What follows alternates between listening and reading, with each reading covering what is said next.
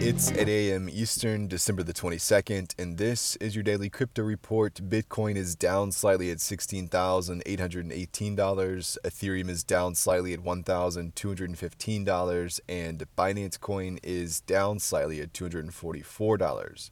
U.S. Attorney Damian Williams announced last night that former Alameda Research CEO Caroline Ellison and FTX co-founder Gary Wang have both pled guilty to charges related to FTX's collapse. In essence, the plea deals are selling out SBF. The U.S. SEC and CFTC have also announced charges against Wang and Ellison.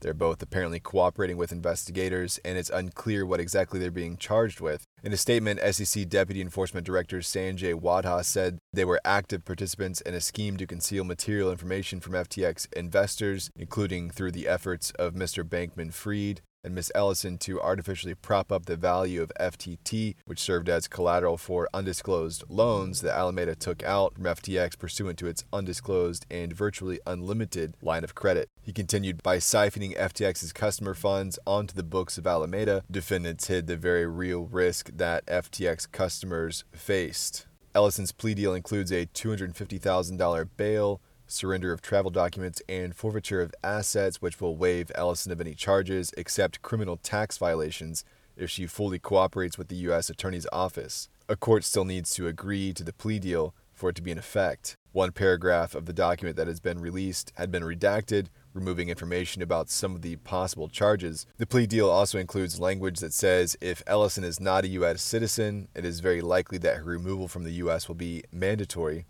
While Ellison grew up in the U.S., it's unclear if she forfeited her citizenship for tax convenience. In the SEC's stance against FTT, they've called it a security, saying it constitutes an investment contract. Their complaint highlights that if demand for trading on the FTX platform increased, demand for the FTT token could increase, such that any price increase in FTT would benefit holders equally and in direct proportion to their FTT holdings. Bloomberg has reported that FTX paid for 94% of its Blockfolio acquisition with FTT. Well, crypto market maker Oros missed their uncollateralized $7.5 million loan repayment to Maple Finance. The firm filed for bankruptcy protection in the British Virgin Islands last month after losing access to about $20 million of funds it held on FTX.